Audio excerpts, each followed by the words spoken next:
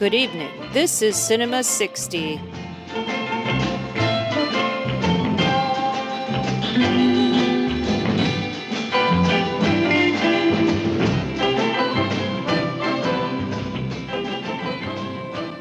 Do you want me? If you do, there's something you've got to get for me. Well, what is it you have to give me then? A stable full of big, racing stallions. Oh, no. Anybody who really wants me will have to buy me. Orator's orange rubber gloves. Hi, Bart. Hi, Jenna. It's 2022. It's a great, big, beautiful tomorrow. So far, so good. Everything's going great this year so far. Shining at the end of every day. We made it. Did you make a New Year's resolution? No. Drink less is always top of the list. And no, I've already broken that resolution, so it's okay. How about you? But we did make one for Cinema 60 at least. Yeah. We're going to try this year to shake things up around here and stretch ourselves and choose topics that are, a little outside of our comfort zones this year. So get ready for some countries and genres that we don't know much about, that kind of thing. Yeah. And hopefully it'll inspire people to get back to us and say, you were totally wrong about this, because we absolutely welcome that. We do. I'm all for it. And don't worry, nothing's gonna change around. We're still gonna have Kiss, Marry, Kill. I'm still forcing Bart to watch Bond. He might force me to watch some sports movies. Not that I want to, it's just as a punishment to you. I deserve it at this point. I'm aware. But yes, we do have an actual exciting announcement.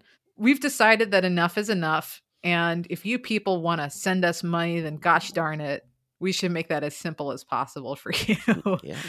So ta-da, we have a Patreon now. Yep, it's us and everyone else in the entire world. It comes with 3 tiers, has lots of extras. We are launching it right now, and Bart has some like 100+ entries already added to this Patreon. Yeah, 60 years ago today, I cut it up to the present, so you can go back and see what came out every week 60 years ago, from starting the first week of 1960. Yeah, and then we're also doing mini episodes of a podcast that's going to be a spinoff of Cinema 60 called Love-Ins, where we are watching movies that are about life in the 1960s, but were not made in the 60s. They're kind of mini episodes, just sort of shorter things about recent movies, or more recent movies about the 60s. We've got some obvious things coming up and some not so obvious, but that's another thing where we would be glad to hear from you if there are some movies that are about the 60s, made after the 60s, that you want us to talk about. We'll do a little half-hour episode for you. Exactly, and we're even going to release one of those publicly for you guys to sample if you want to hear what that's like. So, yeah, and there's other stuff too involved, and you can check that out on patreon.com/cinema60. Check it out. It'll also be linked on cinema60.com, our website. But now we've got a Kiss, Marry, Kill episode. We haven't done one in a while. I mean, I think we're still on schedule, basically, if you exclude guest episodes, which we haven't done, and things like that. We're on schedule. It's 1967. Ironic, because that's Sidney Poitier's big year. Like, it was the year where he had 3 huge movies. He's recently departed. He just left us. We're not really going to talk about Sidney Poitier too much this episode, because I don't know. I've seen most of his 60s movies, and we've talked about a few of them. We'll get to Sidney Poitier. We'll do a whole episode on him sooner or later. But we miss you, Sidney. You're pretty important to this project that we're doing here. Definitely. The big movies of 1967, the top 10 moneymakers. Number 1, The Graduate. Number 2, Guess Who's Coming to Dinner? Number 3, Bonnie and Clyde. 4, The Dirty Dozen. 5, Valley of the Dolls. 6, To Sir with Love. 7, You Only Live Twice. 8, Thoroughly Modern Millie. 9, The Jungle Book. And 10 is Camelot. Yeah, In the Heat of the Night is the only big Sidney Poitier movie that was missing from that list. And I'm actually Not a surprised. bad list. No, they're pretty good movies. Usually these lists are really depressing. Yeah, it's true. But 67 was the big turning point in Hollywood. It's sort of the first year of new Hollywood. It's there's that book, Pictures at the Revolution, that's about the 5 movies that were nominated for Best Picture, and it sort of really shows the divide that was happening this year between The Graduate and Bonnie and Clyde, and sort of In the Heat of the Night, just sort of leaning into this new style of Hollywood, and then Dr. Dolittle and Guess Who's Coming to Dinner, I think, were the other two, and those were the old Hollywood style films. And so yeah, we're in a real transitional year here. Some of the other big ones from this year that we've already covered on the show: Belle de Jour, Bedazzled, Two for the Road, How to Succeed in Business Without Really Trying, Branded to Kill, The President's Analyst. Great movie. Yeah, better than we thought, and deserving of your attention. La Terra Trema, Fireman's Ball, Sweet Love Bitter, The Trip. Great movie. Yeah. I know you've got some other favorites from this year too. I know you like Le Samurai a lot. Hell yeah. And Don't Look Back, I'm sure you must like. Love it. Point Blank, Love The Producers. Love it. Young Girls of Rochefort, Cool Hand Luke. It's a big year. A lot of good stuff. It does depress me a little bit when I realize just how much I love from the late 60s. Like, in a lot of ways, these movies take a real nosedive. But 67, I feel like this is like right for me, in my own personal taste. This is like right when the 60s gets like red hot. Yeah, it's true. But you're definitely a new Hollywood fan. You would just as soon do Cinema 70 as Cinema 60, I think. 100%. Whereas I just like the culture of this. Like, I like the music of the 60s better than I like the music of the 70s. And I think that's the deciding, and the fashion and stuff like that. Like, the books. I don't know. I like what was happening in world cinema in the 60s and the 70s. Yeah. I'm pretty bored by a lot of what's coming out of other countries, while American films are getting a lot more interesting. It turns into sex and violence around the world in the 70s. So, ho hum. Give me the 60s. So Kiss, Marry, Kill, for those of you who've been following us, you probably know what this is already, but Jenna and I have each picked 3 movies each from 1967, one movie that we love, one movie that we hate, and one that we've been meaning to try for a while. Although I presented those in the wrong order. But yeah, Kiss is, we're going to start with the Kiss movies, which are the movies that we've been itching to see but haven't yet. And I'm just going to jump in with my own choice, which is Peppermint Frappe.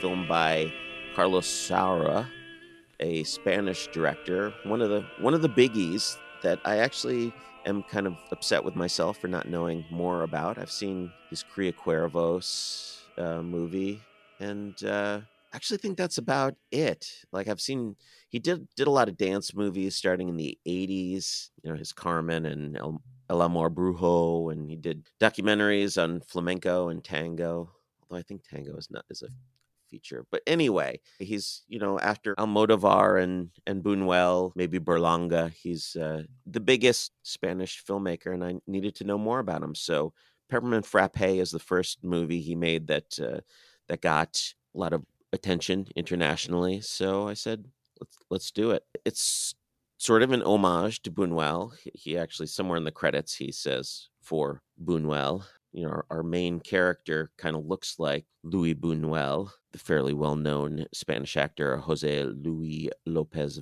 Vasquez. And he plays a doctor who is obsessed with beauty. He's cutting pictures of fashion models out of magazines, and he's sort of obsessed with this ideal woman that he saw one time at when he was in Calanda, which is where Buñuel's from, and he sees her playing the drums at the drum festival, and you hear the drums of Calanda in a lot of Buñuel films. If you go back to that episode, I say a little bit about those drums. Yeah, and so the movie starts with him having a reunion with an old friend that he grew up with but hadn't seen in a while, and he's married to this American woman played by Geraldine Chaplin, Elena.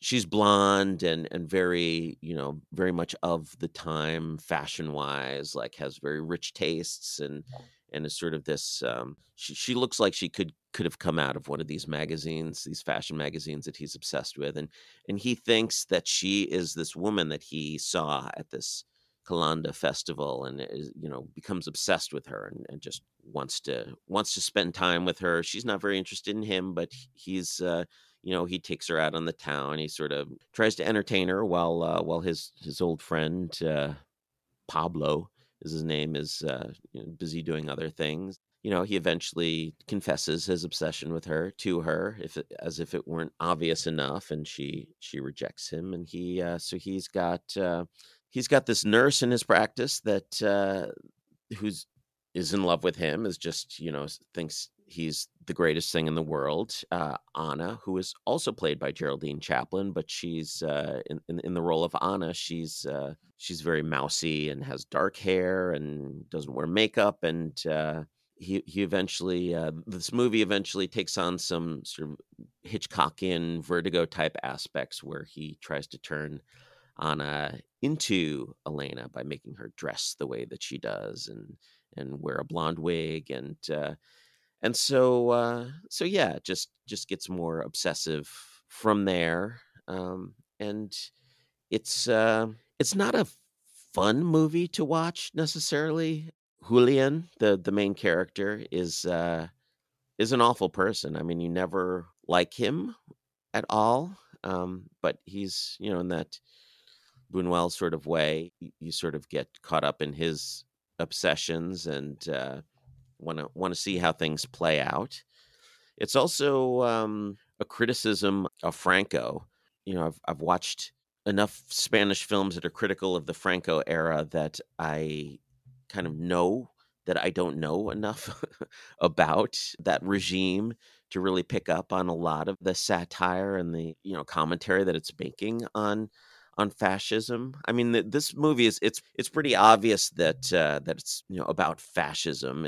Julian is molding people into his vision of them, and is not is only interested in his own desires and doesn't care about how that affects others around him. And on a vague level, I see the how it's critical of Franco and fascism, but I'm sure there are a lot of details that I missed here. But it's a pretty fascinating movie, and it's one of those things where it gets worse and worse, and it's sort of like a train wreck. You can't turn away, even though what you're watching is not particularly enjoyable. What do you think of this one?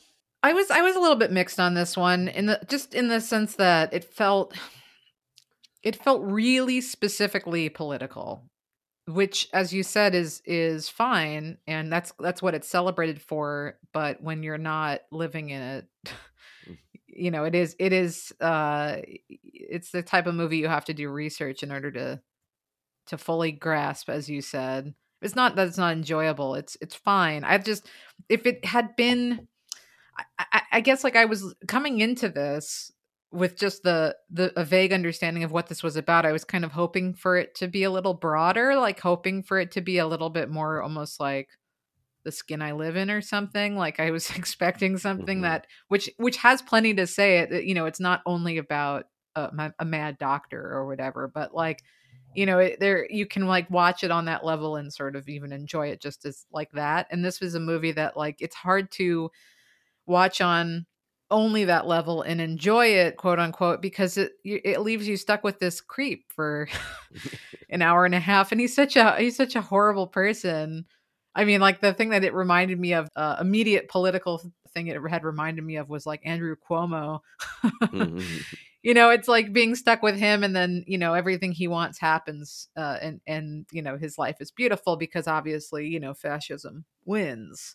Which isn't to say that it's not a pro-fascist film, but it's just that it's a little rough to have to be with somebody like that who just gets everything he wants. In a way, it actually reminded me of Investigation of a Citizen Above Suspicion, the Elio Petri movie.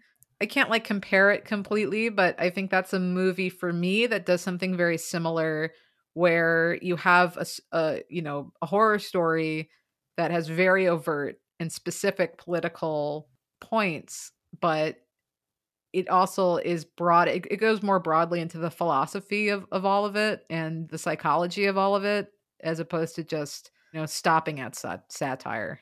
Yeah, I mean, this does get into the psychology of it a bit, but I couldn't really get much deeper into it than yeah. This is how a fascist thinks. But yeah, the Petri movie is a good comparison. I mean, a lot of it is just watching his cruelty, especially the way that he treats Anna, his nurse, who wants to do anything to please him. When he realizes he can't get Elena, he invites her over for dinner and gets her onto his rowing machine. And it's sort of awful to watch him like trying to, talking about her getting in shape and how she needs to think about her body and like telling her that she has to just do 100 of these and she's trying to please him and it's a lot of things like that. It's just watching people cave in to fascism until it's too late. Yeah, it's just sort of watching Julian, just consume things and take things. You feel a lot of discomfort when you're watching him obsess over Elena, and he's so obvious about how he wants her, needs to possess her. You end up being a little embarrassed for him at times because he's so obvious about what he wants, and he's in a position of weakness when it comes to his his obsession with Elena, and she's in control there. So in a way, you feel uncomfortable for him because he wants this woman but doesn't have any cards to play, and he gets more and more forceful, and you get more and more embarrassed for him, and so he takes that out on Anna. He can control her, so he shapes her into what he wants her to be. So he's kind of a complex character in a way. Like you never like him, but you were able to sort of get inside his head and feel his discomfort and feel his embarrassment. And Well, it's also like, it's him looking at Elena as this symbol of everything that he, this cosmopolitan, free spirited, like he thinks he saw her at a drum circle and she says, "No, that wasn't me."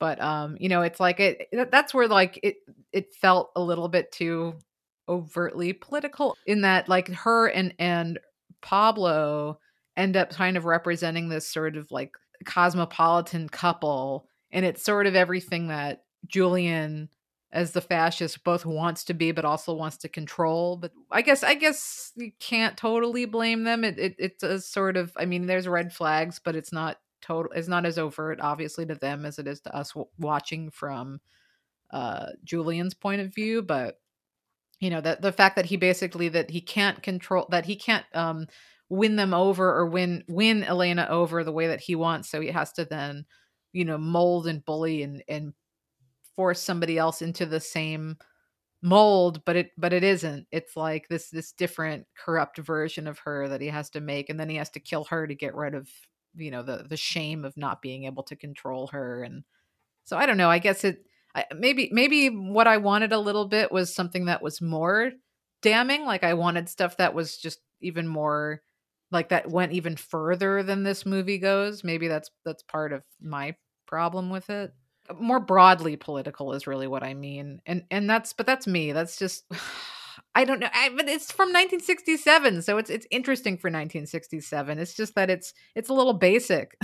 I feel like it's not clever enough in a way, but I'm also, saying this with years and decades of other movies that have come out that do similar things. So Yeah. And it's definitely making some analogies, or it's got some metaphors there that I saw but couldn't necessarily understand. Like, it's no mistake that Elena is American, and if Julian is representing Spain and Franco, then clearly all Spain wants to do is to impress these more sophisticated Western, English speaking countries, America and England, and wants to be like them, and wants them to love him. And when they don't, he has to create his own dollhouse, his own world where the people that he wants to admire them, or he are in his control. So there's I guess, but maybe that's it. Is that I kind of wish that this had been a little harder on Elena in a way. I not that she deserves what comes to her, but I would have appreciated her being a sort of a broader. But maybe it's also because I'm American that I kind of come in and I'm like, that's it. We got we got way worse women here. Yeah, but she is really shallow, and you don't like you are enough on Julian's side where you're thinking, why is he so obsessed with her? Like, there's nothing more than She's a free surface. spirit. Yeah, she's just so surfacey. Like, she Yeah. might as well just be like a cutout from a magazine. But yeah, I mean, it's fairly damning of her, but not in a really barbed way, I Well, guess. maybe that's it. Is that just everyone's so unlikable? It's hard to latch on to anything here, and it's not even like they're not charming enough to be really fun to watch for an hour and a half. Like I don't know. This movie didn't grip me, and Yeah, I feel bad about it because obviously it's an important film. if you're in the mood for cruelty, it's a good one to watch. And I'm generally in the mood to watch a little cruelty that's smartly done, and that this movie fills that bill. Yeah. It makes me curious to watch more Saura films, and I will. I mean, he made quite a few movies in the '60s. This is the only really well known one from that time. The Hunt is fairly well known, but he's in his 90s now, and he's still making films. So there's a huge body of work to explore there. I'm gonna get to it. I'm gonna tackle it. This movie was enough to make me want to explore more. I look forward to the time where I rewatch this and think it's a masterpiece Yeah. because I'm sure it'll happen once I've also watched more movies of his and get more on his wavelength. And it is regarded that way among certain people. So we probably just didn't come to it with enough to get all we should have out of it. But check it out. My turn for kissing was Herostratus from 1967.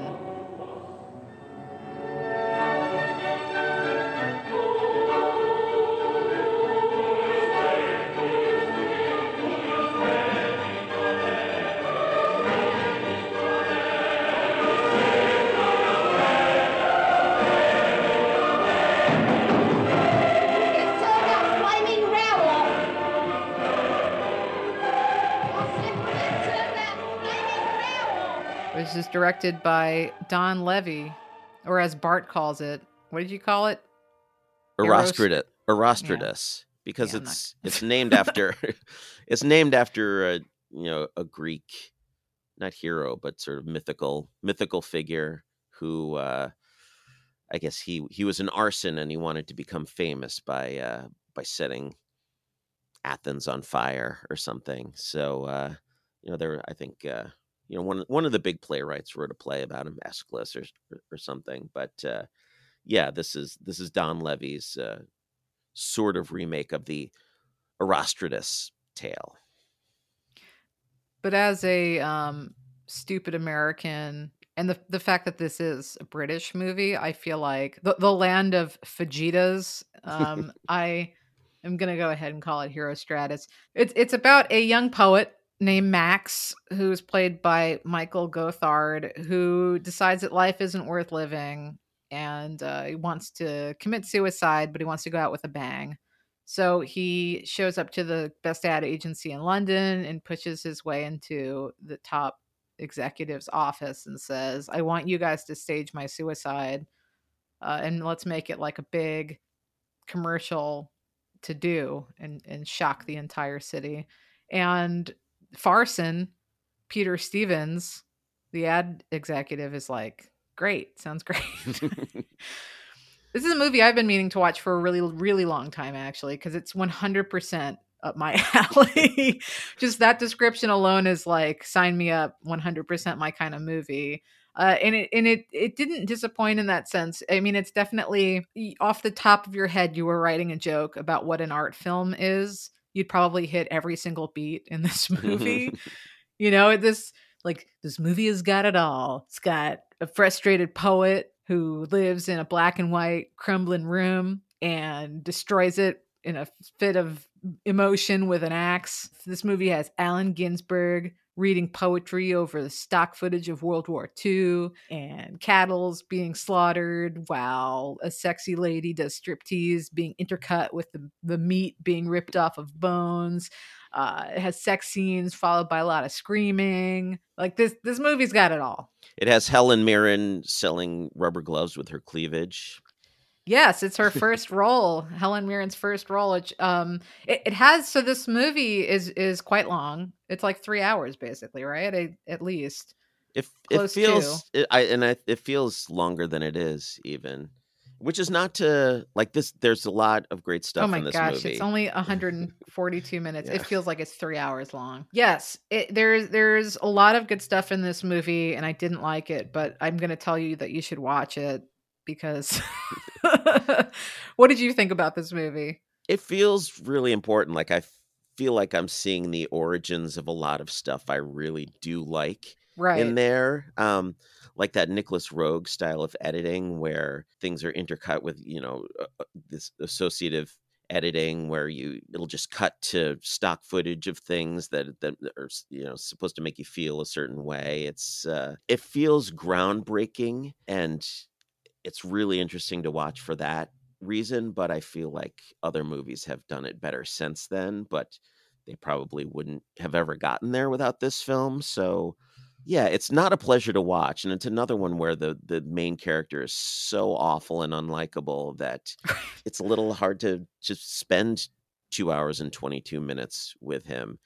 But the problem with this one is you really, as opposed to Julian in Peppermint Frappe, I think you are supposed to kind of like Max. Like he's a, anti-establishment. You're meant to love him. Yeah, you're supposed to think he's sort of cool because he just doesn't give a fuck and he does whatever he wants and will say whatever he wants to anybody. And his antisocial behavior is supposed to be appealing, but it's really, he's just full of himself. He's a blowhard. He's not a fraction as charming as he thinks he is. Yeah, he's awful, but in that late 60s anti-establishment way where you're supposed to love him.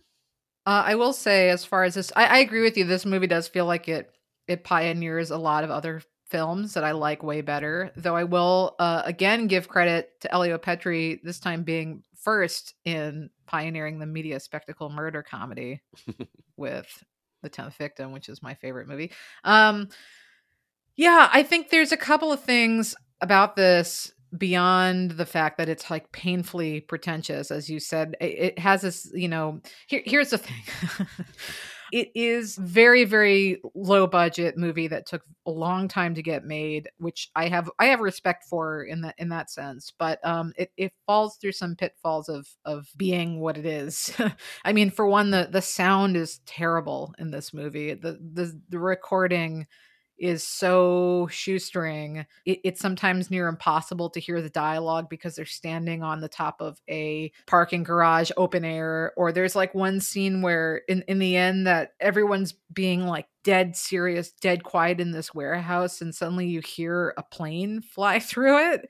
And it's funny, and I can't tell if like the movie even knowingly knows that that's funny. It doesn't feel that on purpose, but they obviously had to, they left it in, and I don't know why. You don't think it was added in post?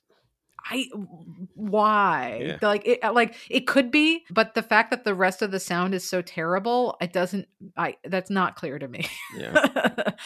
And then I was reading briefly like this, there's a Sight and Sound interview with Don Levy on set from 1965 where, you know, he's talking about it's this classic director thing of we wanted to get more real. So we took out all the artifice and, you know, we created broken syntax of real speech, and we wanted to have these characters reveal their deepest intensities and draw directly from their subconscious. And he claims the actors appear to be in a state akin to hypnosis. You know, and it's like, and you watch it and you're like, it's called bad acting.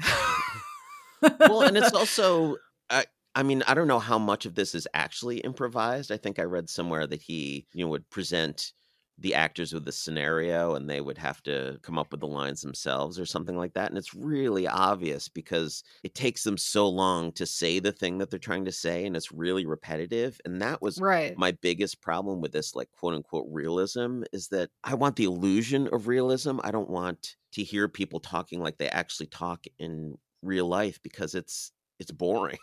It's not Exactly. it's not, you know, you want people to get to the point in the movies. Exactly. And you know, and that's something that I'm always on about.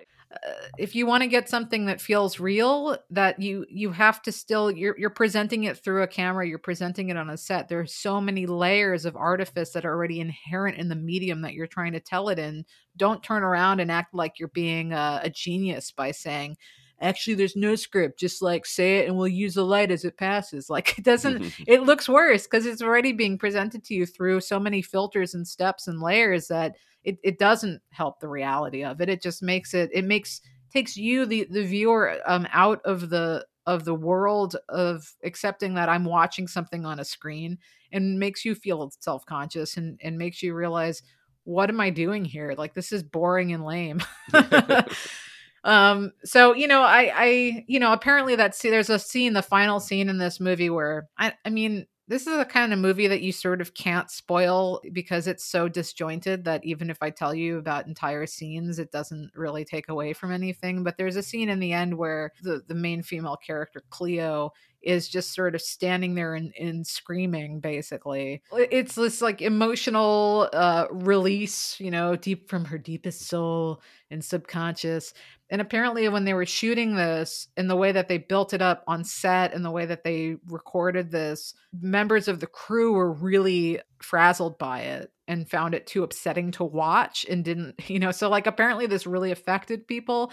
But the problem is, in this film, the tone change from what this movie is trying to do at the beginning and then where it goes to the end is just such whiplash that I found it really, really hard to take sincerely. And this movie really, for considering the premise, which I think is inherently funny, this movie has not a real sense of humor. It uses humor in the beginning to a degree. Like there's these fake commercials, like you mentioned with Helen Mirren. Her commercial's the best one, where it's, you know, trying to sell gloves, and it's just all about her body, and it's just great. It's a sharp critique of the way that advertising definitely was in the 60s and still is to this day in a lot of ways.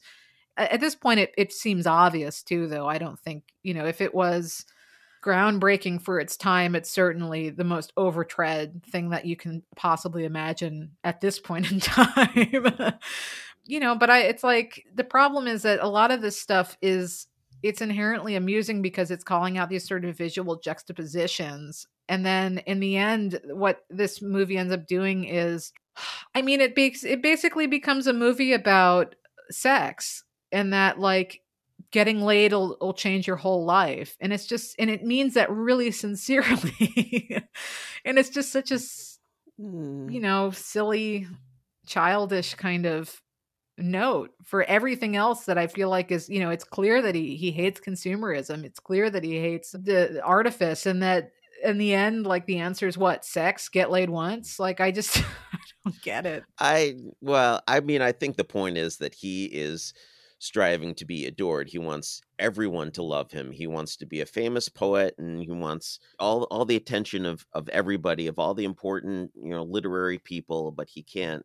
Nobody will notice him. I think the moral of the story is by the end, even just a little, having a single person care about you can be enough. He should aim lower. He doesn't need everybody to love him. Just a single person will be enough to make his life a lot better. That would have been such a stronger message if it hadn't been done the way that it was done, though, because as it is, it ends up being this sort of like incel-esque screaming and crying kind of ridiculous pretentiousness. I think that if it had gone for that more clear and maybe with better dialogue, maybe with better, more brevity, and then still had the same ending that it had, it would have been great. Like there's the bones of something really interesting here. And even though I didn't like this movie, I would totally recommend people watch it because it's interesting. There's nothing else like this movie, as much as Right. other movies have taken some of the interesting things that it's done and done them better. You'll never see another movie like this. It's just the way it's put together. It's so like, I don't know if there are too many. There was last year at Marion Bad, but there weren't too many movies where the timeline is all jumbled the way it is, or you don't know when the scene is happening in the whole timeline of Max deciding he's going to kill himself and then the end. But then, again, and other movies have done that better, but putting all of these things together, just the like cutting in the stock footage, and it's put together in such an interesting way that it needs to be seen. But I doubt you'll love it. It's also, I mean, it's ridiculously sexist. That's the other problem. Anything that women are in this for, considering it's critiquing sexism as used by consumerism, this movie has, the women in this movie serve zero function other than sex. Cleo is the only main character who's the secretary of the marketing guy, Farson. She is there just to go to bed with him and then let him have his spiritual awakening, and then all she gets is ruin from it. So Well, she's the only one with a conscience in this movie, and I think we're supposed to, see her as the conscience of the film. The problem is that she's not developed enough as a character for us to really get invested in her at all. So whether, there may have been an idea there to make her more interesting, more of an important character, but it doesn't come out in the finished product. Shouldn't this movie have been called Once Before I Die? It could have been. Now we move on to the Mary, the movies that we love, and I picked an all-time favorite from 1967, and that's Playtime, Jacques Tati's masterpiece.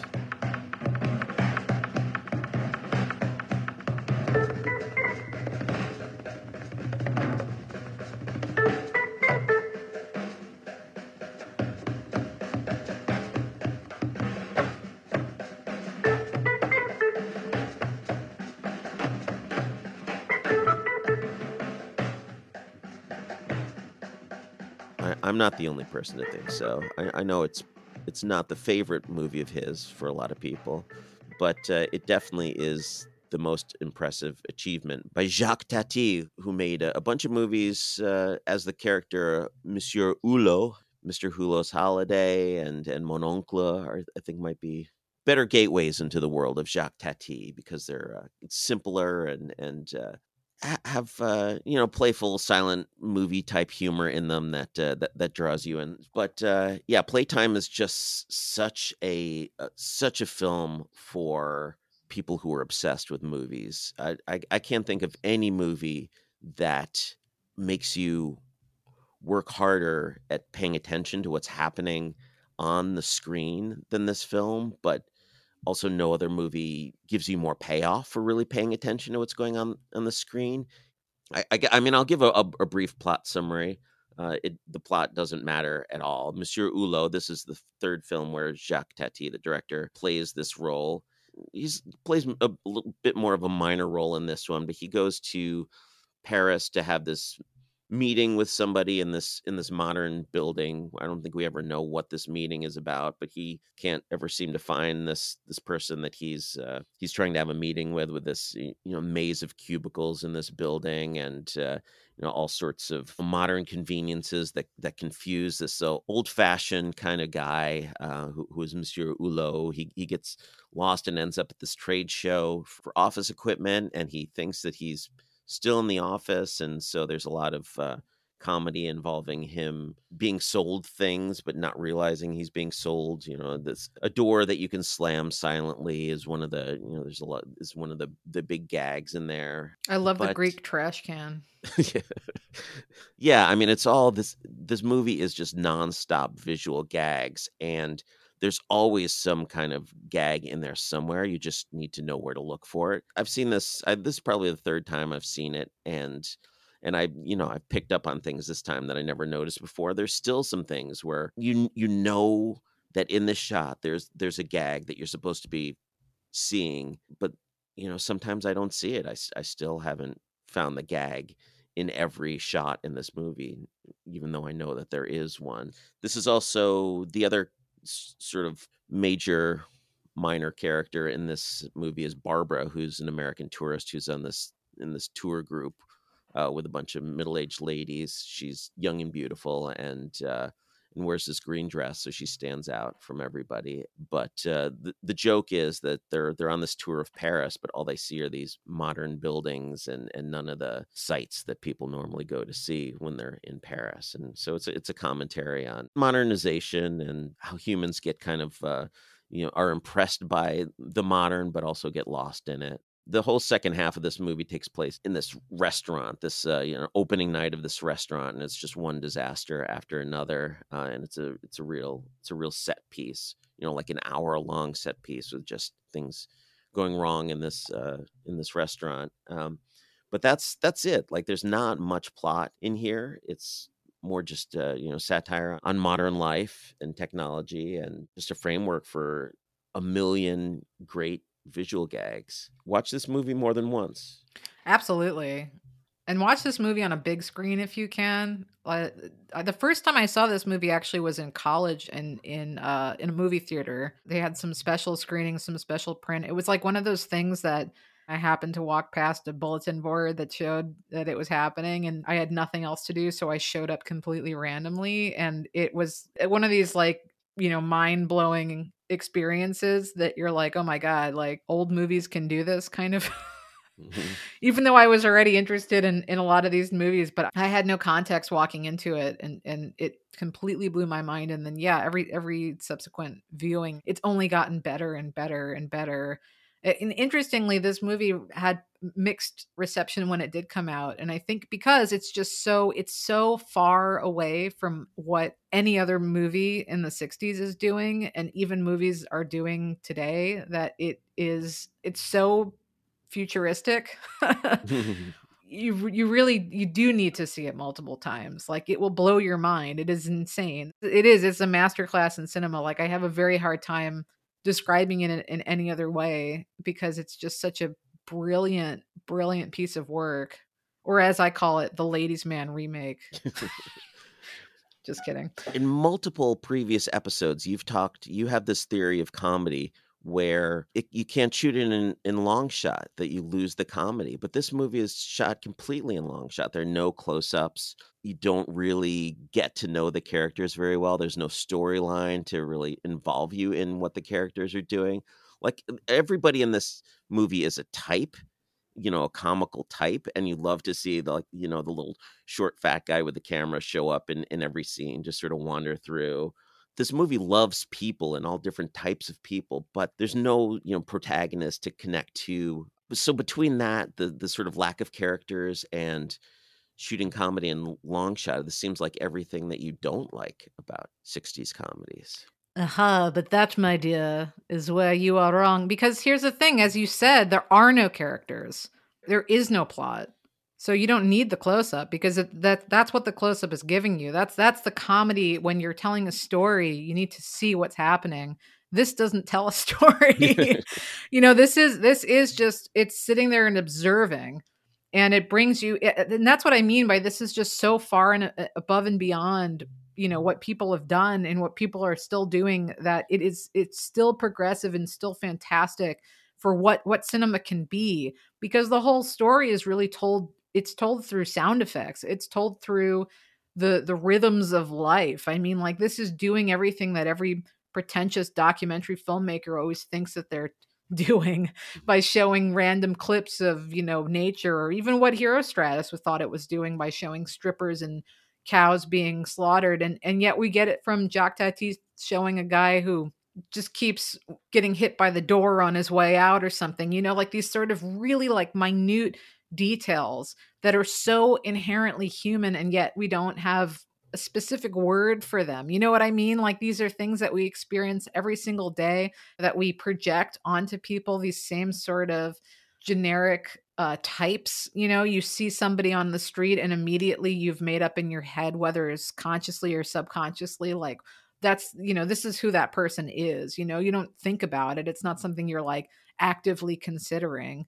But this movie is sort of, it's riffing on all of these little things that we do every single day and we don't notice. And in that, like, that's brilliant. It's absolutely fantastic. And that's all there is to it. So you don't need a detail. I don't need to see exactly what's happening. I can hear it and I can see it as far away as it is.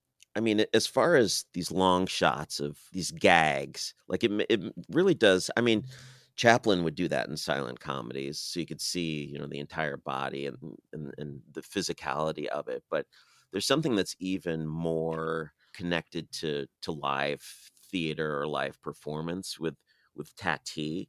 I mean, he doesn't. The camera moves very little. There's mostly a camera set up and you see some things happening. I mean, it'll cut to different angles, so you can see it from different angles. But really, it's, you really kind of feel like you're sitting in the audience of a theater. Like, it feels very vaudevillian. And Tati is famously, really obsessed with the circus and clowning, and so he really he wants to give you the experience of sitting in the audience of a circus watching these clowns perform. But he also is such a master of composition. I don't even know what to describe it, how to put things in the frame. Like, I can't, so many of these gags wouldn't make any sense on a stage. It needs to be filmed, and a lot of it is just the scale of it. I mean, he built the entire set of Paris. Like, none of this was shot on location. One of the best gags is, these tourists who've come to see Paris, the only shots you ever get of like the Eiffel Tower or Arc de Triomphe is in, reflected in the windows. When somebody opens a glass door, you kind of see, oh, there's the Eiffel Tower across the street. You couldn't do any of these jokes on the stage. So you feel like Tati maybe turned to films. His ambitions were such that he, these ideas, these gags that he had, couldn't do live. So he wanted to capture that live feeling, but on film. That's why this is so futuristic, though. I mean, I'm trying to think of movies that really, like, and directors who really lean into that. And not just like CGI special effects. This couldn't be done in real life, because it can. Like, you can always come up with something like symbolic that you could, do in a stage play or with practical effects that will look just as much like the dragon as the CGI version of the dragon. But the stuff that Tati is doing on this is stuff you really can only do on film. Like, I'm really trying to think of other ways that this could be possible. Unless you built like some, hangar stage like he did and have an immersive play where everyone has to walk through the entire thing and everything's moving at the same time. You know what I mean? Like, it really leans into the medium, and that's what's so fantastic about it. We joked about this being a remake of The Ladies' Man, but even that feels more stagey. Like, you way feel more like, stagey. yeah. And I mean, and that makes fun. And that one is all about breaking, like Jerry Lewis. This is what Jerry Lewis wishes that he was. And I say that with having more respect for Jerry Lewis than I ever did previously. But this is exactly like what Jerry Lewis was on the skirts of and never fully got past. He never got past himself and his, having to continually bring everything back to his own face, that he didn't get to this point. And I think that that's part of what makes this movie so brilliant, is Tati's complete humility in the face of the future, in the face of his own film, like he's not the main character, and he clearly didn't want to be. He didn't. It's something that it brings in this level of existentialism and this, but it's done so sweetly. You know what I mean? Like it's not like a damning film about how none of us matter, but it is a film about how none of us matter.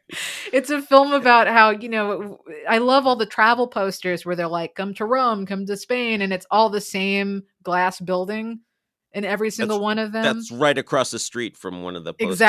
Exactly. And it's also, I mean, for 67, here we are now living even more so in these glass buildings than they were even back then, when this was the anxiety of these, mid-century modern architecture. It's like now I sit here and look at buildings that I looked at as a child and thought, well, that's ugly. And I look at those now and I think like those are brilliant and beautiful in comparison to the piece of shit they just put up down the block. But, so it's, I don't know. This movie it's really humble, but it also is about the sort of the beauty of these tiny little in between moments, or the beauty of making a human connection in a traffic circle, and this sort of bringing it back to, no matter how drowned out we all are by our own minds and in the world and technology and artifice and anything as far from nature as we can possibly be, the further from nature we possibly get, we still, at the end of the day, come back to, our own little human peculiarities and quibbles and strangeness, and just how strange it is to be a person and how beautiful it is to be a person. And it's just such a like meditative and bizarrely thoughtful film for something, as you said, has no plot and doesn't go anywhere, and essentially also as a vaudeville film. It's about physical gags, but it's such a brilliant, beautiful movie. I'm not even sure that, I mean, it's a satire, of course, but it almost feels like more of a convenience. Like what Tati is trying to do here is trying to like give you the pleasure of people watching, just sitting in an airport or in a, in a cafe on the street and just watching people go by and seeing the different faces and the interesting things that they do. But I think for Tati, it's like put these people in situations where they're a little uncomfortable. They're with things they're unfamiliar with. Like people doing things that are in their routine are less interesting. Like it's just, they're just behaving as themselves, but get them a little out of their routine, or put some, bizarre piece of new technology in their hands, or put them in a new restaurant where things keep going wrong, and see how they react. It doesn't feel critical at all. It feels like, let's just see how your average person reacts with things they're not comfortable with. And it's perfect. The restaurant scene is also, I mean, especially knowing a handful of people that work in that industry and or have opened a brand new restaurant. It seems completely accurate, like not at all exaggerated. But even that also, it has this sort of beauty of not only how people are reacting, but also this like, how often we take for granted what is happening behind the scenes that make the experience that we're having as flawless or as terrible as it becomes. There's so much that's moving. There's all these moving parts, these sort of mechanical but human mechanical situations that we're always taking for granted, which I feel like even during a pandemic was kind of interesting to consider too, because this is our essential workers, right? Like this is all the stuff that if you're not in that industry, you take for granted. And if you're in that industry, you never want to be around it ever again. Like, you just don't, too much. And I think that's true for most industries anyhow. If you're constantly doing something for work, it doesn't become fun anymore, and, vice versa. But it's so funny and it's smart, and there's so much to it that that's unsaid, obviously, because there's like no dialogue. So it really asks you to sit there and meditate with it, or not, or just enjoy it, and just enjoy the fun of it and the people watching this of it, which is as enjoyable as sitting there and musing on it. Yeah. I mean, I think the object of Tati's satire is more this idea that people think things have to be just so, or people are sort of aiming for this flawless, these shiny surfaces where everything is perfect, and people, people striving to do everything just the right way. But as as the restaurant starts to fall apart, as things start going wrong, everybody in the restaurant starts to loosen up. Like everybody becomes more human. Like it's, Right. people start finally having a good time because the band gets electrocuted, so they have to leave. And so, Barbara gets up on stage and plays the one piano tune she knows. And drunken American rich guy is just, he's kind of a troublemaker, but and you think, oh, who's this awful American guy? But by the end, he's like sort of creating this atmosphere where people can just kind of be themselves and have a good time. And yeah, it's You have to watch this on the biggest screen that you can find. yeah, just so you can see everything. There's so much happening. If you're not feeling patient, don't watch it. Just don't even, and not that this is a slow moving movie, because it isn't. The restaurant's a little bit of a dip, but it's also really fun. I don't know. No, I love the restaurant, but I also think don't make this your first Tati movie. Watch Monsieur Hulot's Holiday or Mon Oncle first, just to get a taste for his style of comedy, which is related to silent comedies, but it's also doing something that's very different, and sound is such a crucial part of it. But yeah, get used to seeing how you have to look for the jokes with his earlier films before you attempt this one. This was my first Tati, and I liked it. All right. But I also do like all that crap. The other thing I'm curious about now is that because this is such a 5-star film for both of us, where is it going to show up in our list of top movies that we have ranked on Letterboxd? It's got to be right at the top. I mean, we've got there are only 2 or I feel like this is a top 3. there are probably only 3 or 4 movies where we've both given them 5 stars. So, But who are we booting? yeah, you'll be seeing that at the top of the list when I get the latest edition out. Scary. Well, you took the assignment literally, and you married a masterwork, and I took the assignment and said, let's watch this fun movie called The Sorcerers.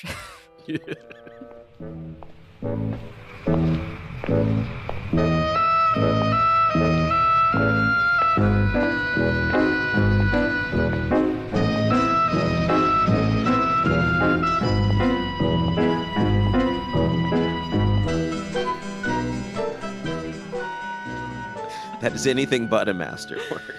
It is anything but a masterwork, and it's not the Friedkin movie. It is directed by Michael Reeves, and it stars Boris Karloff, and it is a science fiction horror movie that, it's not a great film, but I love it because it has all of the. You know what? I love science fiction more than in horror, even though I think that that's a character flaw on my part, because people get this out of horror and I don't always get it out of horror. But I love science fiction because I love having these movies that, even if the movie itself isn't that well done, the concept is so interesting and intriguing and lingering that it kind of overrides any flaws that I have with this film. And so this movie, I also watched this.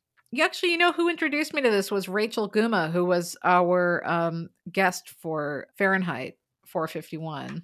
Yeah, well, it's got Liquid Light, so of course it was her. Exactly. I think that's how she got me to see it. I saw it at Anthology Film Center, and it's great. It is about this Dr. Montserrat, Boris Karloff, and his wife, and he is trying to practice medical hypnosis, and they are dirt poor. They need money desperately. Nobody's showing up, and he's invented this crazy machine that uses liquid light in order to allow him to feel the other person's experience through hypnosis, physically feel it. But it also allows him to control the other person. So, if you want someone to say, here's a practical application of this, would be like, if you want someone to stop smoking, you would then, I guess, get into their body and then suggest to them to stop smoking, and feel the pain that they feel or something. It seems only ominous. Like, I don't, there's really no way that this ever would have been like a not corrupt way to practice psychology or whatever he's trying to do, medicine. Well, Anyhow, so when Boris Karloff explains it, like he's Boris Karloff, so you assume, right. oh, here's a mad scientist and he has nothing but bad intentions. But he runs off a list of all like practical all good things that you could do with this technology. But seeing as this is a horror film, all of that falls by the wayside very quickly, and things go wrong. I'm sorry, I interrupted your No, it's like, yeah, story. he's explaining all this while he like, he's rubbing his hands together and licking his lips kind of thing. But yeah, and so what that ends up happening is that they essentially kidnap a young person. This guy Mike. Well, they don't kidnap him. That's what's sort Wow. of but what you They made me invite watch it. him. They Yeah. invite him to his house. But it's a young person looking for a new experience. So it's also connecting to sort of the youth culture of the time. So it's not a kidnapping. It's Mike, who has been spending all day with his hot French girlfriend at the club and his friend, and he's bored and restless, and yeah, he wants a new experience and he wants to do something, and so he's angstily leaves the club and is walking around the street where he meets Boris Karloff, who says, "Hey kid, you want a new experience? Come up to my house," which is not kidnapping apparently, but so he takes him to his apartment and they strap him to this device which utilizes liquid light. And they sort of sit like a seance that both Estelle and Dr. Montserrat, and Estelle is his wife, Catherine Lacey. And they realize essentially that they not only can tap into the Mike experience whenever they want it, but they can control him, and he doesn't have any sense of it because he's hypnotized. So immediately Estelle realizes that she can now gain all of the experiences of youth that they haven't had, because they're all both old, very old. And she becomes sort of drunk with power. And so the rest of this, like at first she says, well, we're so poor and all I want is a mink. So let me get him to go steal us a mink. And they control him to do that. And then, she starts to realize that like, I can just do anything I want through this man. And nobody's going to know. There's no connection to us. We're total strangers. And she kind of like hits her husband over the head and says, Mike is mine. I am the captain now. And so the rest of this film is about Mike realizing very slowly that something's happening to him and he don't know what it is. And people are now getting murdered. It's a great movie.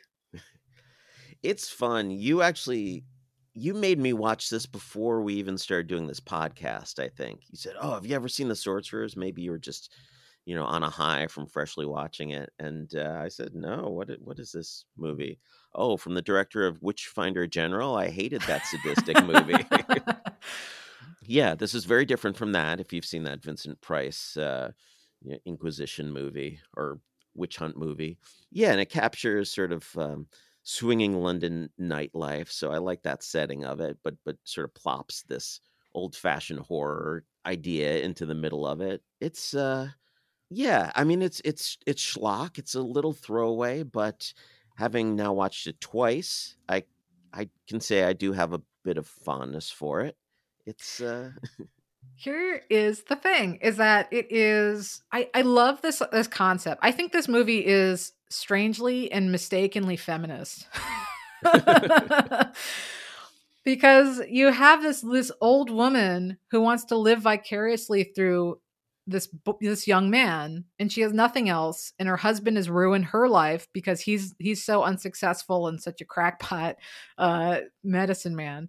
And then what happens is the second that she gains a taste of the power of being a man in 60s society, number one, it's just this like power trip for her. And it becomes this thing where it's a vicious movie. I'm not saying that this is like, it's an empowering movie. It isn't. But like realizing that she's a man and she can do anything and be anything that she never could have been as a woman, and especially not as an older woman. She takes all then this internalized misogyny and it gets made exterior. And now she's like killing other women for being too beautiful, or like, I can just do this. Like I'm a man, like I'm, and she's kind of like, it's like The Sims, too.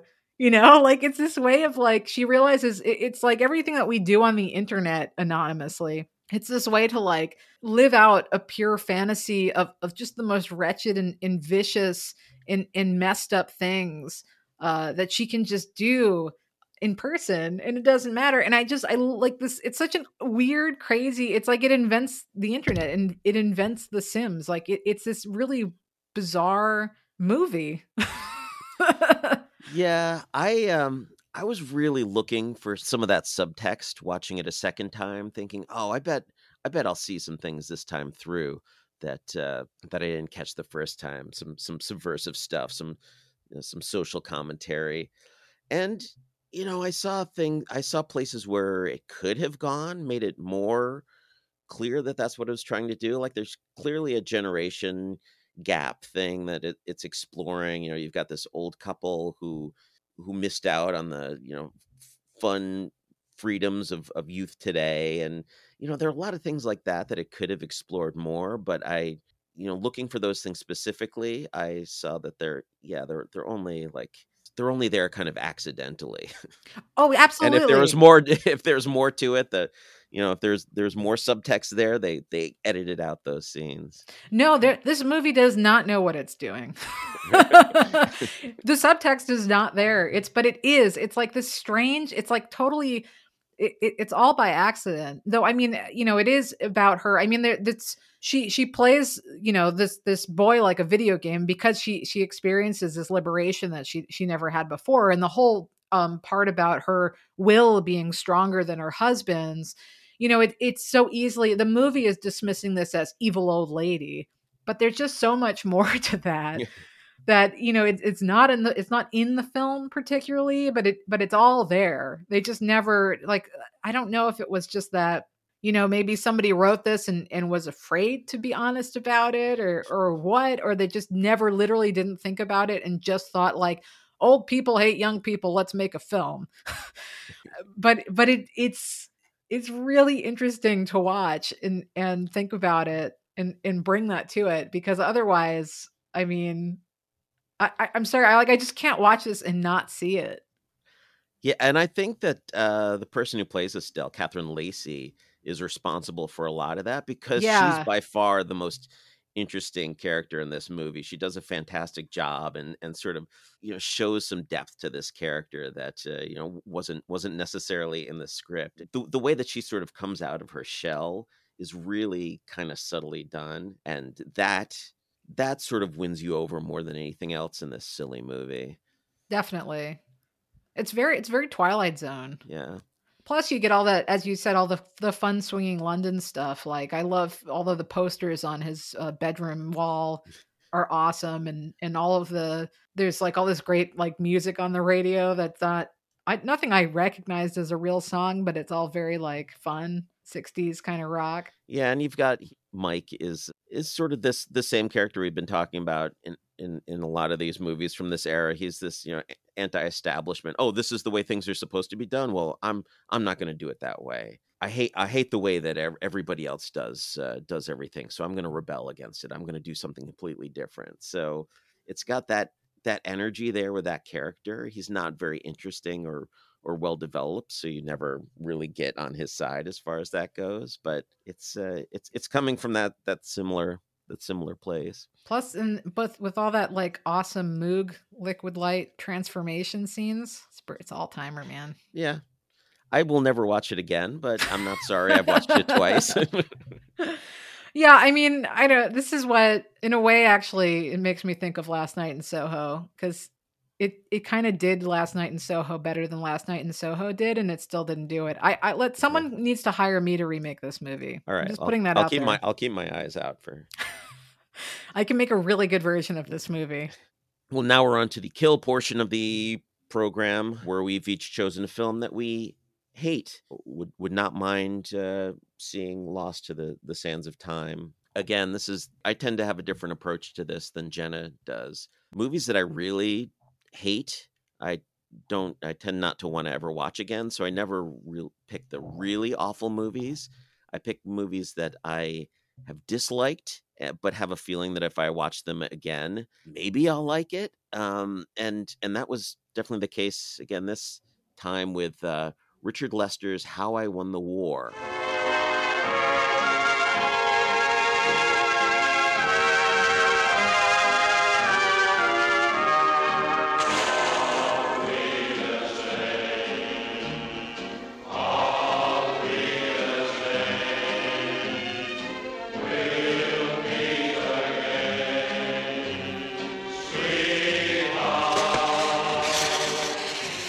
Which I went through like everybody when they go through their Beatles phase. They watch all the Beatles movies and then think, oh, this stuff is great. Then they watch all the Richard Lester movies like The Knack and Bed Sitting Room and think, oh, this stuff is great. And I've got to watch How I Won the War because that's got John Lennon in it. It's got to be amazing. And you watch it and think, oh, this is I don't shit. get it. This is terrible.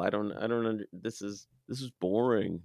All these people are acting wacky, but I don't know what any of it means. I don't remember when I saw this, but I was, probably in high school, and I think the real problem was that so much of it went over my head. It's so British, and that was my biggest issue with it. I think is like, oh, I'm not British enough to get this because it's set during World War II. Michael Crawford is a grammar school boy who manages to get into the officers program with all these public school guys and thinks that, oh, he's made it because these aristocratic types have accepted me into their club of officers.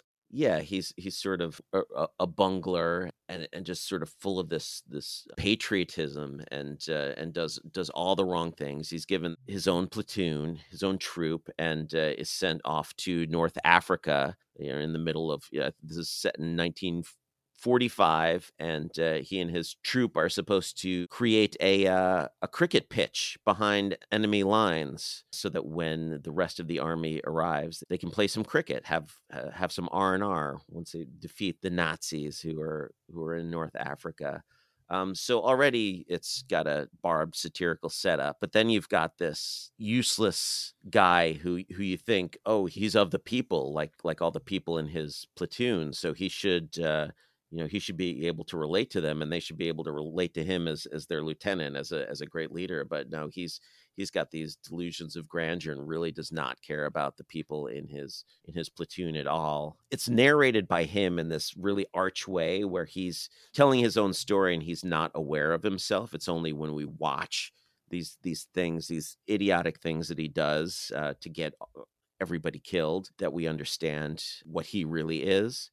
John Lennon is gripweed and plays a pretty minor role in this. He's fun and does a good job in his role, but he's not any more important than some of the other Richard Lester's favorite stable of comedians, like Roy Kinnear is in there, and it's Clapper, and he's pretty funny. He's always talking about his wife at home who's having all these affairs, but she's not really, because we flash to her on the home front who's just watching her slutty neighbor across the street having all these affairs and talking about them to him like she's doing them herself. And it's a whole mess of different comedy styles, but so much of the comedy is just in this really quickly delivered dialogue that it's hard to catch everything that's happening. It's sort of the opposite of a Tati movie where you're missing all sorts of jokes just because they keep flying at you so quickly, and because a lot of it is so British and so army related that you don't always understand.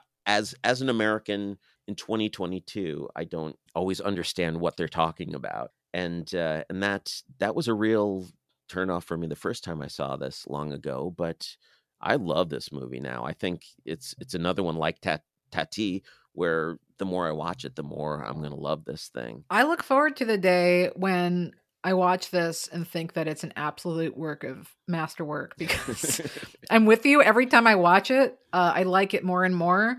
And it's exactly what you said. The whole thing comes at you so fast that it's impossible to pick up on what the hell's happening half the time. You're trying to like figure out where they are, what the plot is, where they're going, while they're sitting here feeding you these like droll, like dry lines of humor. It's almost like somebody reading Catch-22 to you 3 times speed. It's not as good as Catch-22, but like I think the failure in this movie is a failure of just adaptation from page to screen. Like they needed to clarify the dialogue more and cut the whiplash pace of it, because like when you're reading a book like this, it's easy enough to sort of read it in your own time and speed and take a minute to laugh at that line and then get on to the next one and laugh at that line. And this movie does not offer you any break.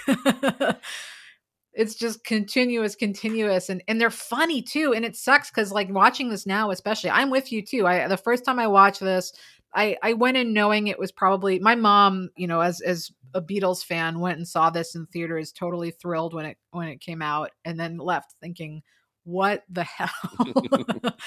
You know, from both Lester and the fact that John Lennon's barely in it, and like, you know, she hated this movie. So when I first saw it, I had at least a sense of like, this is not going to be the movie I want it to be. But it still caught me off guard, and it still confused me, and I didn't get it. But watching it this time around, I realized that it does, like, there are really good lines, like, and there's an interesting, I also like some of the stuff that he's doing with like D-Day stuff, where like it's just like hundreds of helmets in the sand dunes, and the way that when somebody dies or gets shot in his platoon, they come back as a little green army man in various colors, like a plastic army man.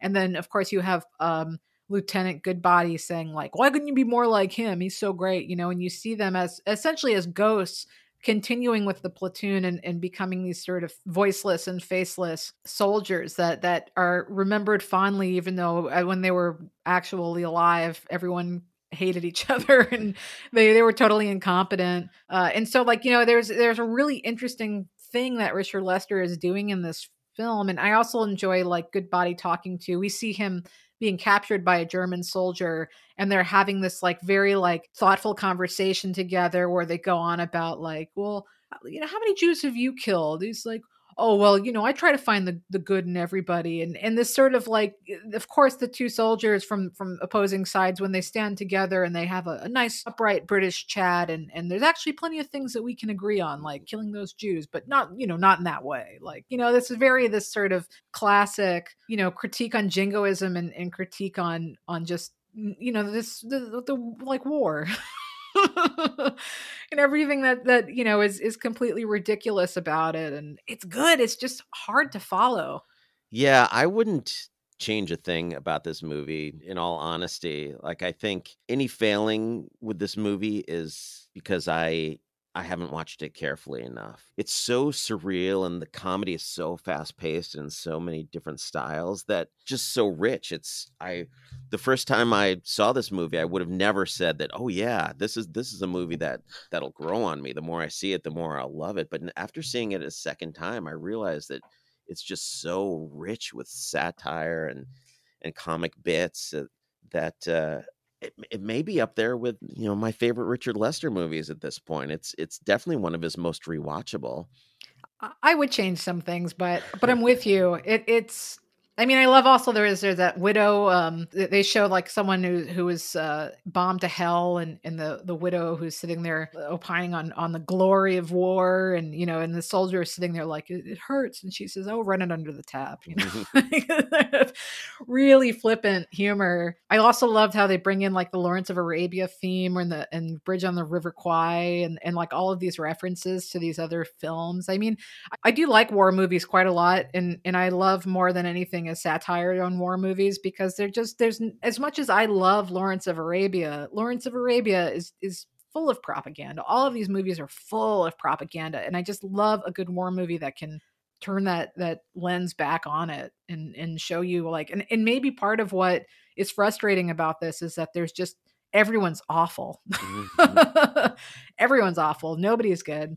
And, you know, you don't have anyone really to stick with, because they're all just horrible people that shouldn't be there. And that's really the sticking point, is that just nobody should be here. This shouldn't exist. This whole concept is ridiculous. And it doesn't matter if you're good or bad, you don't deserve this treatment. Yeah, I mean, I guess it's the reason it's not effective in punching holes in like Lawrence of Arabia and Bridge on the River Kwai is that you can't keep up with it. Like it's all there and it's all really smart. But I mean, I guess if you wanted to make a movie that is an effective anti-war film that tells you all the reasons why officers are horrible and the way that they view their men. Like there's so many targets in this movie that it can't be effective in hitting all of them, at least on a first viewing. So if you really want to like make people think and make people appreciate your movie, maybe you do have to make it a little simpler than this is. But it has young Michael Crawford. He's great. That's the Phantom of the Opera. Oh, is that how you see Michael Crawford? 100% how I see Michael Crawford. I was so confused the first time I watched this. I was like, really? Like, but he has like such a high voice and he's such a weenie little dude. But nope, he turned into the Phantom of the Opera. He'll always be Condor Man to me. That's that age gap at work. Z grade Disney live action Disney superhero movie from the early 80s that he was in. Yeah, I mean, I don't know what there is to say about this movie. I mean, we could go through all the like different ways, and that it's tries to tear down the class disparity in the in wartime military structures. But I don't know. It's just watch this movie and watch it again, and each time you watch it, you'll see a little more. But it's not it's not particularly effective as a blow you away the first time you see it kind of thing, I guess. It does have some unforgivable blackface that is harking back to a sort of vaudevillian use of blackface, but it didn't feel justified to me. But it's done in a really dark way. Like Right. I'm not any more offended by that than the jokes about like, yeah, but you killed Jews. Right. Sorts of jokes like, yeah, well, everything besides that. It's meant to make you gasp, and it definitely does do that. It definitely, yeah. I mean, it falls into that satirical comedic use of blackface that is knowing and yet still blackface, where it's like, I guess, Yeah. but FYI. But I agree, you should rewatch this movie, especially if you've seen it and you hated it. Give it another chance. Maybe turn the subtitles on if they exist. I didn't have subtitles. But now it's time for the worst movie of the evening. I had chosen something else initially, and then I pivoted to this after watching Herostratus because of the axe carrying scene and the advertising theme, which both of which are near and dear to my heart. I love doing that. And I work in advertising, but I decided, and I'm really happy I did this, and we'll talk about this after we talk about this movie. But I decided to kill. I'll never forget what's his name.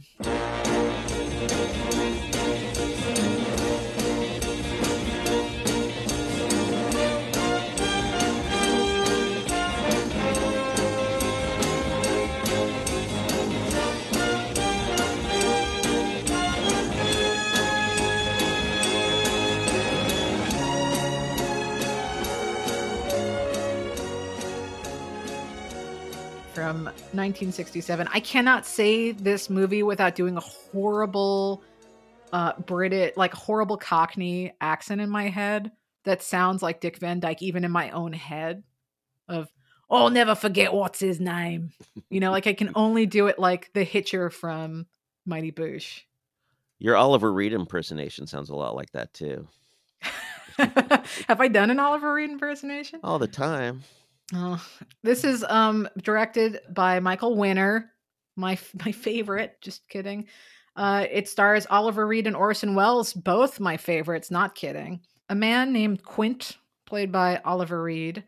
He works for an advertising agency, which is run by Orson Welles. And Quint shows up to work and he destroys his office desk with an axe. And says, I'm done. I hate this and I'm leaving and I quit. And Orson Welles says, you are the best man in this agency. There's no way that we're going to let you quit. And Oliver Reed says, tough shit. I've quit and I'm done and I'm out. And I'm actually leaving advertising. I'm going to go back to my school buddies' publishing company. And I'm just going to get a job writing for the publishing company. He's married with kids and he also has several different girlfriends. Marianne Faithfull is one of his girlfriends. And he's trying to break up with everyone and leave everything. It's his midlife crisis is sort of what's happening, even though he says he's 32 in the movie or something. Though he was younger in real life, but it doesn't look it. And he's like basically decides to just restart his life. And so I don't know, this movie kind of follows him as he wanders around London, just hanging out with various women that he of course is sleeping with constantly and just having a crisis of I don't know what to do. And I don't know, I'm trying to think of like what else happens in this movie. Well, he starts going out with the secretary at the literary magazine, and she sort of is a positive influence on him because she's young and idealistic and everything that he wanted to be when he was younger, but lost when he joined up in the advertising world. Right. And then what happens is that, to spoil the film, Orson Welles ends up buying the magazine that he's working at, which then leaves him as his boss yet again. And so in retaliation, Oliver Reed says, I'm going to make the most offensive and awful commercial that I can possibly make just to embarrass you. And it turns out that everyone thinks this is just the most clever and best thing. It's kind of like the producers. And so he keeps winning despite the fact that he wants to fail and he wants to restart. It's so hard being a man in the 60s. Yeah. Well, now let's get into why this movie is so awful. Because it is. I couldn't stand this movie. To be fair, there's something a little bit fascinating about it. It kept me interested because I just wanted to see what would happen and how far it would go. But it's basically, it's essentially a James Bond fantasy movie. Like every woman in the world wants to sleep with this guy. Why? Who knows? He's the greatest advertising director of all time. Why? Who knows? Just because they say so. He's supposed to be every man's fantasy. We all want to be exactly like Oliver Reed, Quint in this movie. We want his life, and we want the freedom to like reject the man and just return to the what's meaningful. And another one of those movies where it's trying to appeal to the anti-establishment crowd, but it's just feeding them a bunch of bullshit. The problem with this movie is that it's trying to appeal to the anti-establishment crowd, but it's made by Michael Winner. And he's a Bond man. He like in the sense that him and Oliver Reed both think that being a man's man is the key to everything. And that's not to say that the anti-establishment was not also hardcore misogynistic, because they were, but this is like a different strain of that I think even follows more closely with conformism than they think they are. But it's like, because their idea of not being a conformist is like cheating on your wife. You know what I mean? Like that's their idea of like, I'm breaking down the system by slapping women and then betting them and like leaving them. Like that's what they think. This is like Michael Winner's interpretation of peace and love for men. It's for men. And so there is a clever statement in this movie about selling out and like, the claws of capitalism, but they have to show it through Oliver Reed, who is always drunk and belligerent. And it doesn't work at all. It just, it has some visually interesting moments. I think the commercial he makes at the end actually looks basically like Herostratus. Yeah.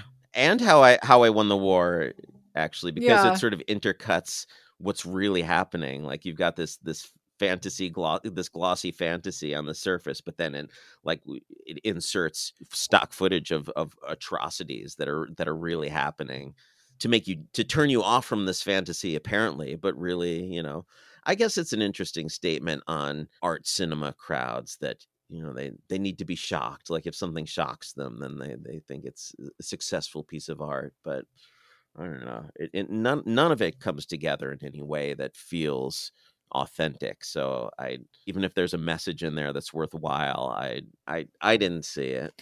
No, and because again, it's like the what Michael Winters thinks is true is like being drunk and violent. Like that's it. Like that's all he has. And so it just doesn't it's not really a great alternative to conformist bullies. Like it's kind of the same message. It's just my version. It's like it's like a libertarian takeoff of conformism because it's like I want to do all of that, but for me. So it just doesn't, it doesn't work. And I got to say that like rewatching this, which I never wanted to rewatch this. And then I couldn't resist after watching Herostratus, but especially for just the axe carrying around London, which is such a striking and memorable part of this movie. It's pretty much the only thing people remember about this movie whenever I've talked to anyone about it. But I did like it a little bit more than I did the first time, where I just thought it was just this like so advertising bro sexist. Like this time around, I at least kind of understood more of the, that anti-establishment thinking, even though I think he gets it completely wrong. But and all the women are super flat caricatures. They all get punished or shamed or made fun of. There's a really ridiculous car accident. Oh, the worst. That's the worst crime that this movie makes. Is that my least favorite trope in all of moviedom is get rid of the Right. inconvenient woman trope and create some artificial tragedy that way. Right, that you're meant to actually feel bad about. And Yeah. it's so ridiculous. You can do nothing but just like scoff. This is one of the worst examples I've ever seen in this movie. But I actually thought that there were some attempts to make Georgina his secretary that he's now dating and is kind of saving his soul and is his conscience, played by Carol White. There are some attempts to make her, give her some dimension, get to hear a little bit about her past, and she's a little, she's young and kind of scared of sex, and she's likable. She's the only likable person in this movie, but it doesn't go far enough with her. And if you want to blame Michael Winter not caring about his female characters, go right ahead. Yeah, I mean, it's another movie. You can also hire me to remake this movie, and I think I could do an okay job with it. But it's just the problem is that Michael Winter is just such an unreliable narrator, and Oliver Reed. They're both unreliable narrators. They're both like hugely insecure conformists, and it's silly to watch them try and make a movie about what was happening in the late '60s because all they've got is like boobs, sex, violence, man cannot be man, need more boobs. Like that's about all they have going for them, for what they think is happening in the swinging '60s. And it's just so childish. It's silly. There is a lot of punching in this movie, considering the Oh my subject gosh. matter. So many slapping, like really rough kissing. Like you get the sense that Oliver Reed really sucked to kiss. It looks painful. And then he like slaps them and then he kisses them like really roughly. And it's very strange. And it's not like a thing. That's not like a character thing. It's just Oliver Reed. But it's like his school bullies show up for like he goes to a reunion and brings Georgina and that turns into a fight. And it seems like none of that is there except for him to be like, yeah, not so bad. Yeah, his heroic side. Like he's willing to take a punch for something he believes in and stand up to the bullies. And there's and maybe this is also just the Britishness of it. There's a very specific strain of a type of conservative conformist that they're going after in this movie. But to watch it now, it really just feels like the layers of difference between who Oliver Reed is and who those guys are is like splitting hairs. It's just like they're kind of the same guy. It's just that one has a snootier accent and shorter hair. Yeah, I mean, they're all public school kids. They're all rich, bratty kids, but Right. Oliver Reed is played by this Cockney bloke, so that automatically aligns him with the grammar school kids. So and of course, the poor kids are so much better than the rich kids. We'll just take down all the upper classes, and yeah, I mean, maybe you have to be British to appreciate that anti-establishment stuff a little bit, but Well, personally, I'll never forget what's his name. so these movies were more thematically linked than usual. We can usually find something that some little strain that runs through all of the movies that we do for Kiss, Marry, Kill, but it seemed particularly clear in this one. Yeah, and that was actually interesting too, because the only one that was chosen purposefully was this last one, and the other ones were by chance. So, like, we're talking about anti-conformists, we're talking about confronting fascism, we're talking about confronting conservative ideals, and striking out. And a lot of that stuff it's like catnip for me. A lot of anti-consumerism too is a huge theme in all Yeah. of these. Yeah, hardcore, and I love that stuff. And I, even when these characters are like semi-insufferable, I still like, I love watching it. Like, I can't wait to get to Putney Swope at some point, because that kind of does all of this, but even better. Even though that movie has its own flaws, but all of this is playing in that same patch of sand. It's all kind of it's a very similar, they're all similarly connected, and I love this stuff, and in part because it rings true today. Maybe not the specifics of it, but the overarching feeling and messages. Like, it's very interesting for me to look back at the anxieties people had about consumerism and capitalism in the 60s, and to see just how much worse it's gotten. And we knew, it's like one of these things where you're like, everyone thinks they're the first one to realize that McDonald's is bad or whatever the hell. And then you go back and you look at this and you're like, oh, we were very aware at all in every stage of this. Yeah, and personal fascism, how we all can behave like fascists on a personal level, that we following our desires and not caring who we hurt in the process, and in fact enjoying making others suffer so that we can get exactly what we want. I mean, that's Playtime is a notable exception, but I think the rest of them are all very much about that. I'll never forget what's his name maybe is not aware that that's what it's about. Was trying to get you to align yourself with the fascist, and I guess Herostratus too, to a certain degree. I think there's an interesting connection between fascism and anti-establishmentism. It's two sides of the same coin.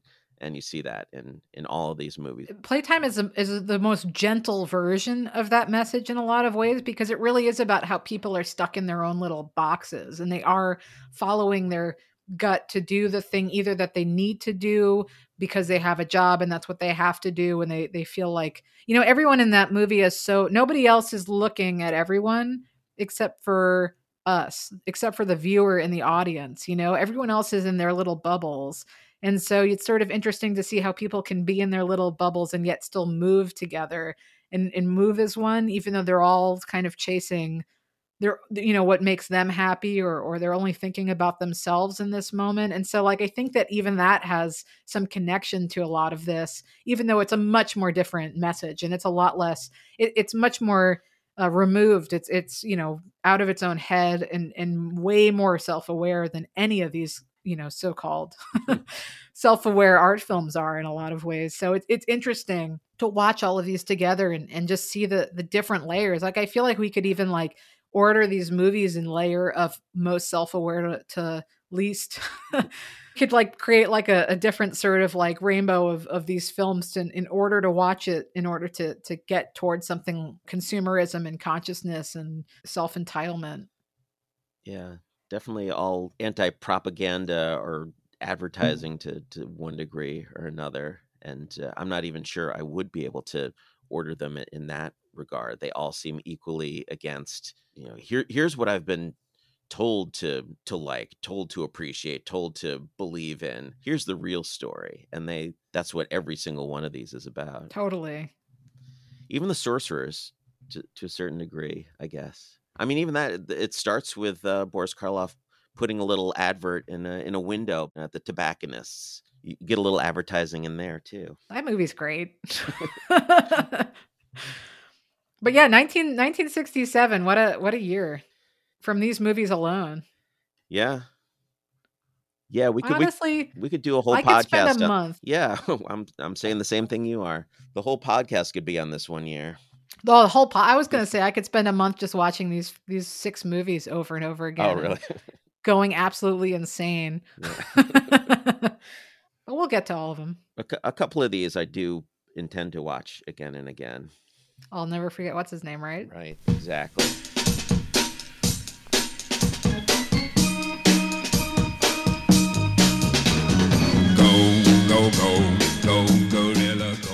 You've been listening to Cinema 60 with Bart DeLoro and Jenna Ipcar. The theme song is Io la conoscevo bene by Piero Piccioni. The closing theme is Go Go Gorilla by The Ideals. Check out cinema60.com for new episodes and supplemental material. That's cinema60.com.